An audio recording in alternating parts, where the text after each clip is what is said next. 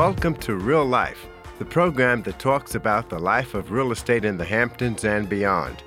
The people, the places, and the things that are the pulse and heartbeat of real estate, with your host, broker associate of Sotheby's International Realty, John Christopher.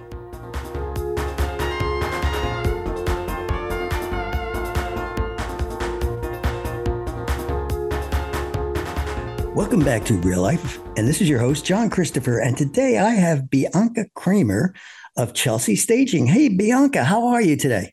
Good, how are you? I'm great. Let's start off by saying, where did you grow up? I grew up in California, and after college, I moved to New York and have been here ever since. I've moved around the country a couple of times and abroad once, but mostly New York. Well, now you say you moved to New York. Did you come directly to the Hamptons, or did you go to New York City, or? No, I didn't even know of the Hamptons at that point. I went directly to New York City and found a job, and everything started from there. Great. What kind of job did you get when you first interesting enough, I started, I have a degree in psychology. So I started my career in human resources and focused mainly in the employee relations area. Which was wonderful. But after several years, it became very draining emotionally because I couldn't solve every problem in the world. I'm a big problem solver. And I was invited to join a team of creative people at a fashion house and thought maybe marketing was a better road for me. Wow, wonderful. So what led you to this business, to staging?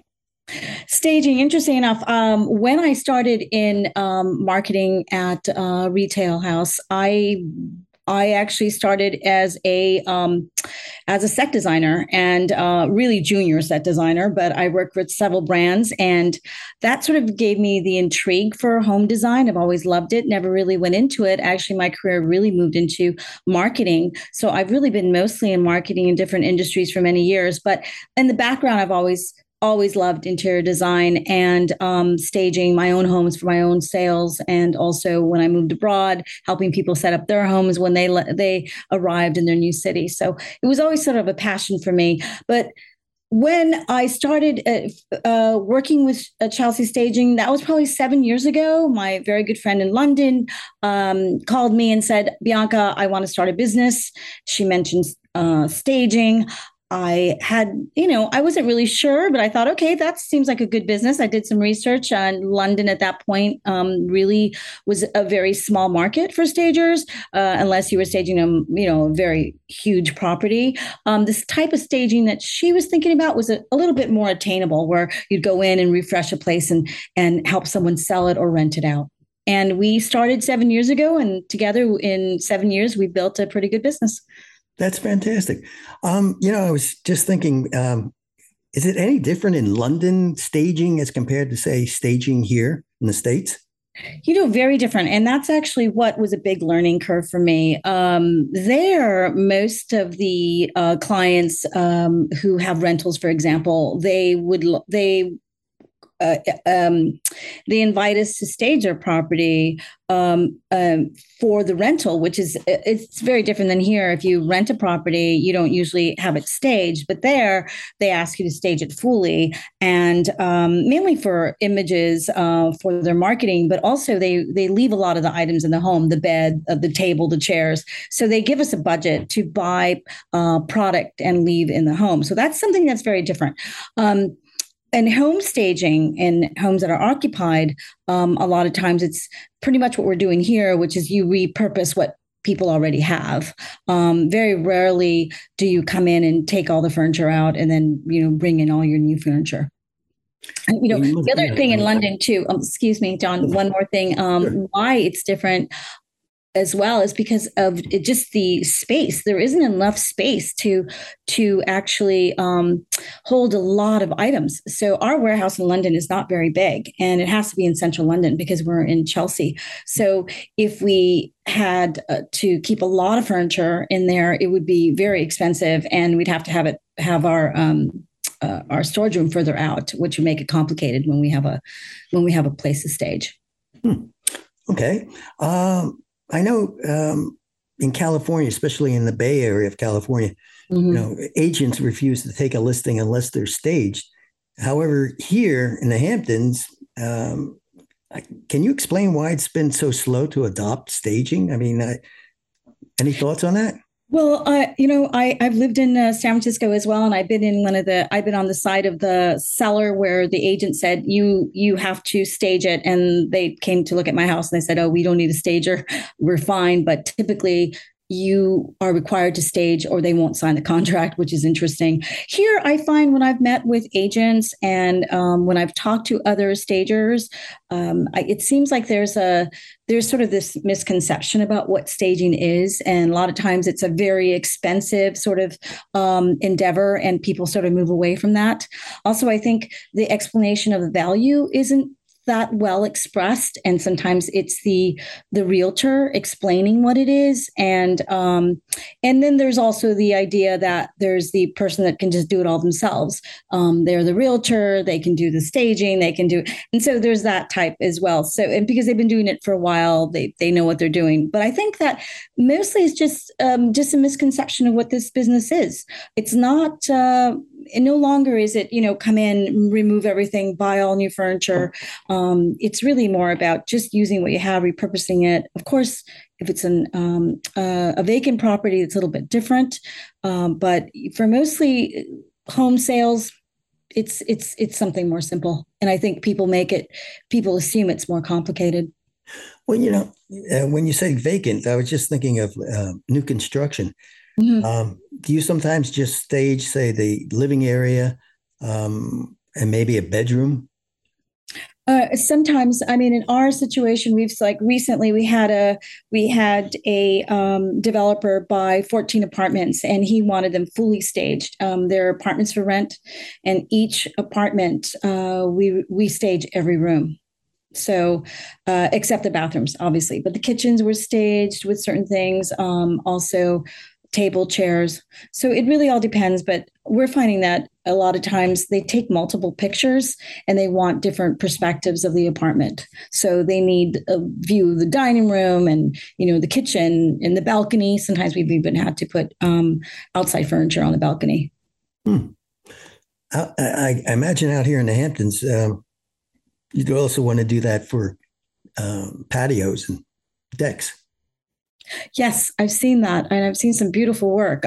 So yes, it's important because you want to highlight the most important part of the house, and out here, obviously, the outdoor space is usually key. Right.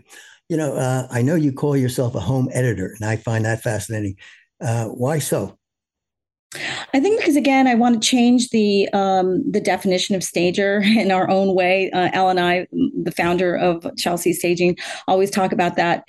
I think, again, the misconception of a stager, people have this image of a very different person. And what we're saying, it's really about editing. It's not about staging. We're about editing what you already have and curating the space. And I think that is more in line with how people view the world today on social media. It is all about curation and editing, and not necessarily staging an image. And what we're saying is we include a lot of pieces when we actually do our project. Okay. That's fascinating. I was just thinking, what if you're going into speak to a client about staging of the property, what are some of the benefits? I mean, a lot of people think, I'll move the sofa over there, or I'll add a chair or take a chair away. And it's explain the benefits from the standpoint, okay, when you sell the property, you're going to get X amount of dollars, probably much more than if you didn't stage the property. Mm-hmm, mm-hmm. I mean, first, I think I would say the most important benefit would be that you have amazing pictures. And images today are everything because people start looking online first. And if they don't see a great image of your place, or if they notice that one thing that you didn't realize was in your room, they're going to focus on that and then not about your property. So you want a really beautiful image. And I think that's the most important benefit is you get great images. Because we know what we're doing. We go out there and we look at everything through through a camera. What is a camera picking up that most people won't notice? So the other thing, it's an amazing marketing tool for the realtor. I mean, it really is. You have a lot of marketing tools that are provided by real estate agencies, but I think the staging marketing tool is really important, and a lot of people don't realize that, the value in it. And also, there is there are statistics. I mean, you can have a return of over 300%. If you stage a property correctly. Well, that's a great percentage. Have you ever had someone say, "I don't want to sell my property because it looks so good now that it's been staged"?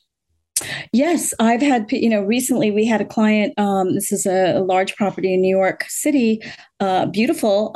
They just spent millions of dollars on decor a couple of years ago, and they thought it looked perfect, but through the lens of a stager editor, there were a lot of things wrong with it, including the lighting, including the colors. I mean, certain colors just won't appeal to people. And we had to talk to them about depersonalizing it a bit. And even though they made that investment, we needed to explain to them that this is about selling your property and putting it out there in the best light. And, after a couple of conversations, they understood what we were talking about.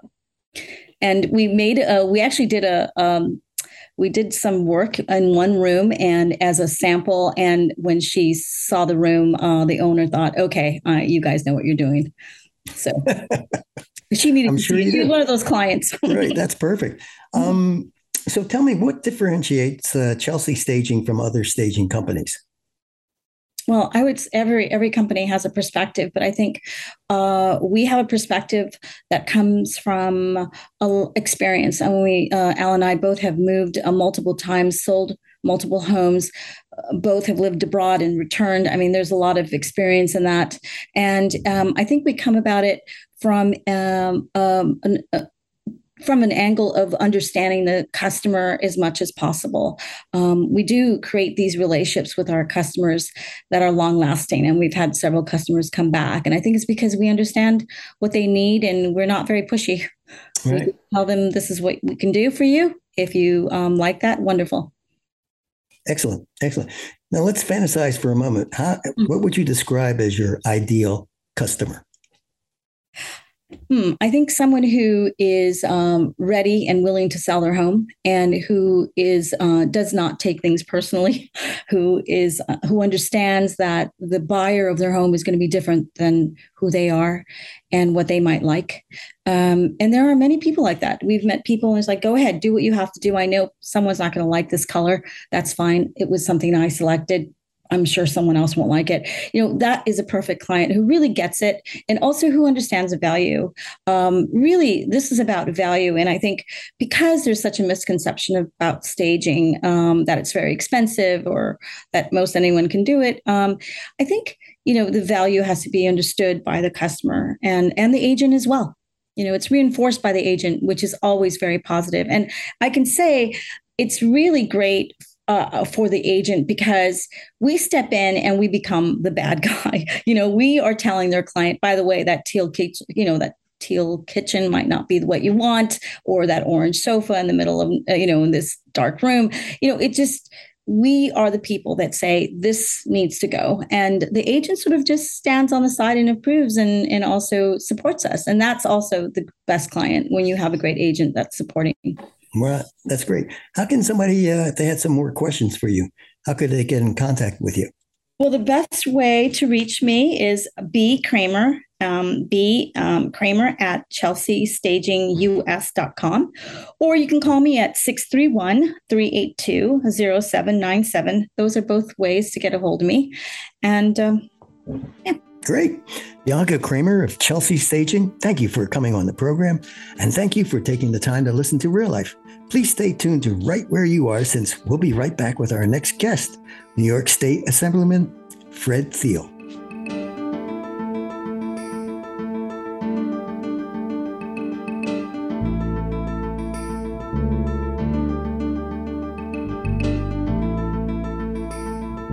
Welcome back to Real Life. And this is your host, John Christopher. And today I have with me New York State Assemblyman, I should say, Fred Thiel. Hi, Fred. How are you today? Hey, John. Good to talk to you. Likewise. You've been on the program a number of times, and I always love having you back because today I'd like to talk about affordable housing out here, especially on the East End. You've recently, to address the issue, you've introduced the Accessory Dwelling Unit Incentive Act. Can you tell us about that act, Fred? Sure. And, I think, accessory dwelling units, accessory apartments, as they're often referred to, are a tool in the toolbox that we can use to try to address the just overwhelming need for affordable housing, not just on the East End, where I think, it's at crisis proportions, but really across the state of New York. And what's great about accessory apartments is that you don't have to build any great big new developments. You're talking about taking your existing housing stock, and in areas where it's suitable, where perhaps there is you have larger houses, or you're closer to downtown areas where there are services, et cetera, where it might be appropriate to take an existing house. Maybe you've got a garage or an accessory building where you might be able to create a housing unit through an accessory dwelling unit. This is something that is being done in many, many communities across the state. We've done a lot of research, and whether it's been on Cape Cod or in California, or just really across the country, we're seeing accessory apartments as one way of increasing the affordable housing stock. So, the question is, what's the correct role for state government to be able to assist with accessory dwellings? Well, first of all, here in New York State, local zoning decisions, local land use decisions are made by local governments. They're made by the local towns and the local villages. Every town, every village has their local zoning ordinance. They decide what uses are legal, what is permitted, what is prohibited. We have the local planning boards, architectural review board, zoning board of appeals. So ultimately, they do their local comprehensive plans. They decide what the pattern of development should be, and they make those decisions with regard to, whether accessory apartments should be permitted and where they should be permitted. So, we're not trying to take away local decision making. Those are things that local towns should be, and villages should be doing. In my home village of Sag Harbor, the village of Sag Harbor just enacted a whole series of new local laws to try to promote affordable housing. Accessory apartments were at the core of that. Sag Harbor is largely developed. There's not a lot of vacant land. They identified accessory apartments as a way where perhaps they could provide affordable housing opportunities. So those decisions get made locally. Where I felt the state could be of assistance to local governments and to the local community is by providing incentives, because even in places where accessory dwellings, accessory apartments are legal, oftentimes property owners won't avail themselves of the opportunity. Maybe they don't want to spend the money on an architect, or they're afraid that if they go and get a building permit, their taxes are going to be reassessed and they're going to be increased, or they don't want to pay for a lawyer. All sorts of things that might be impediments, not just whether or not they're legal. So, it was my feeling that, and what has happened in other communities, is that the state could be providing incentives, and those incentives that are in my legislation that I hope, we got introduced this year, that I hope will get introduced, not to get introduced, just introduced, but will get enacted in the session next year, was really a series of incentives. One was a capital fund to provide forgivable loans to people that want to build an accessory apartment. One of the biggest impediments is, if you're going to modify an existing dwelling or modify an accessory building, it might cost you $100,000, $150,000 to be able to do that. And that initial capital investment might be an impediment. My bill would provide up to $75,000 in capital funds for someone who wants to build an accessory dwelling. And if they keep it affordable for a 20-year period, at the end of that 20 years, instead of being a loan, it would be a grant. So number one, it would provide capital funding to do the accessory dwelling. And if they keep it affordable in the affordable housing stock, that loan would be forgiven. So can I interrupt for a second? Because you brought up an interesting point. What happens if you sell the property, 5 years from when you build the accessory? Yeah, so it would run with the land. So if the subsequent seller wants to keep it affordable and wants to maintain it, they would certainly be able to continue that with that program. So it would run with the land. The other incentives, other than the capital fund that would provide construction funding, are some tax incentives. And the one would be a property tax incentive. So as I said, if you make improvements to your property, to make it provide for an accessory dwelling, it could increase your property taxes. And what this legislation would do would be allow the towns to keep the taxes frozen at the current level. So there wouldn't be a disincentive through a property tax increase to provide. And again, you'd have to keep it affordable. You'd have to meet the rent guidelines to be able to do it. And the same thing with an income tax credit. So that if you keep the property affordable, a certain amount of the revenue and the income that you generate, you would be able to get a tax credit and reduce your income taxes. So between a capital fund to help you build the accessory apartment and some tax incentives to make sure your property taxes don't go up and to provide some incentives for the income that you might be generated. In other places, most notably Cape Cod, they've had great success in some of the communities up there in creating new units for affordable housing. And, we need affordable housing desperately out here, John. My good friend Joe Shaw, who is the editor over there at the Southampton Press, they have those express sessions where they talk about various issues. And what he says, and what is true, is every issue they discuss ultimately comes back to affordable housing. If you're talking about being able to get employees at, whether it's teachers at the school, nurses at the hospital, or just people to work in the local businesses here, if people can't afford to live here, that you can't find employees. If it's traffic, well, people can't afford to live here. They live further west. And that's why we have, such incredible traffic with people driving to work here.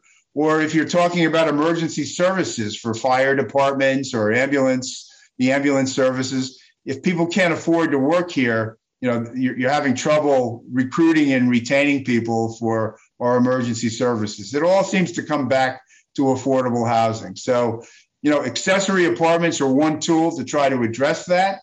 And by providing incentives, the state providing incentives is a way of encouraging people locally, I think, and for the local towns, to approve accessory dwellings and hopefully, provide some affordable housing opportunities that otherwise wouldn't be here without having to build great big new housing developments with 50 units or 80 units, where it seems any big development is always going to engender some degree of opposition out there. So, an accessory apartment, in one neighborhood, another one in another neighborhood, and they add up, and the community still looks the same, but suddenly you have the opportunity for a number of an increase in the housing inventory that maybe can keep local residents here, keep local families here, so that people can both live and work in the same community.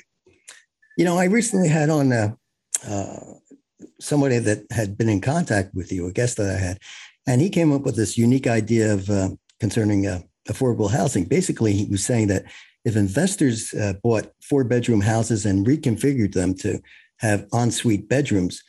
The thought would be that it would be shared housing with privacy and a shared kitchen, which is also perfect for millennials. It's almost like going back to the college days.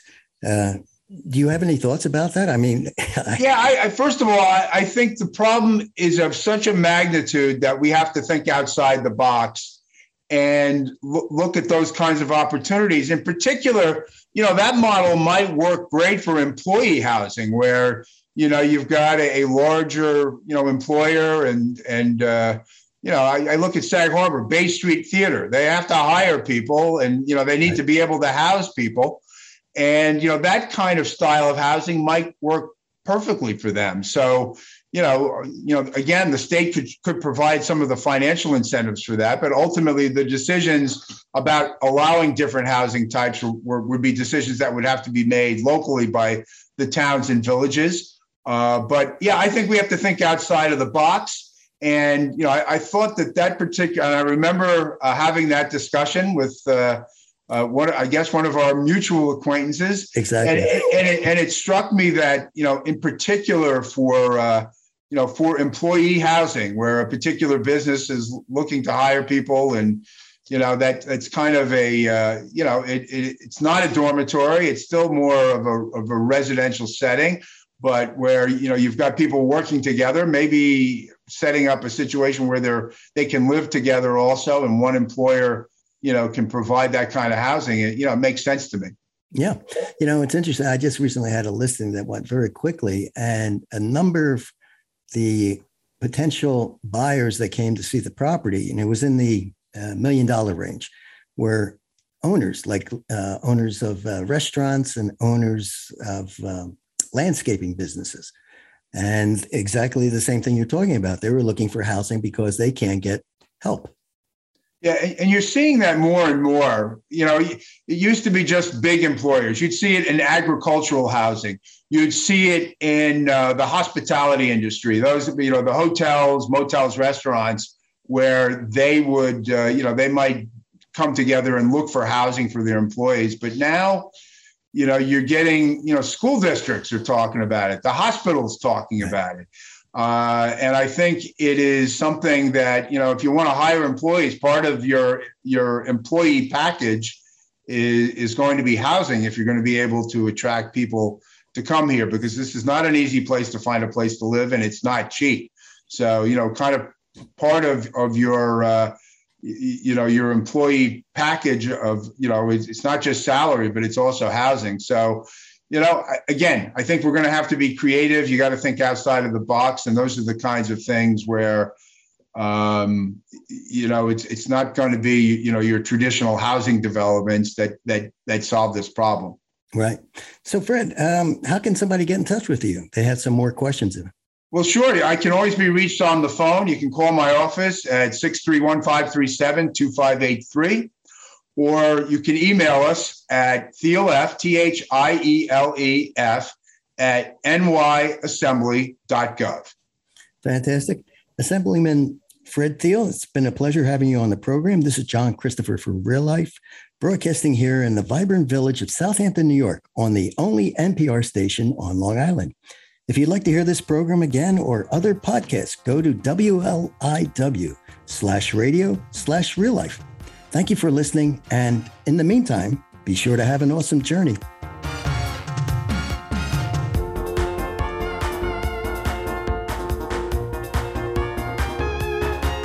You have been listening to Real Life, the program that talks about the people, the places, and the things that are the pulse and heartbeat of real estate in the Hamptons and beyond, with host John Christopher, who also created the music for Real Life.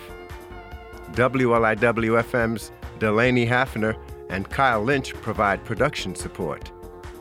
Thank you for joining us for Real Life, right here on listener-supported 88.3 WLIW-FM, Long Island's only NPR station, which you can also find on your favorite streaming apps and at WLIW.org/radio.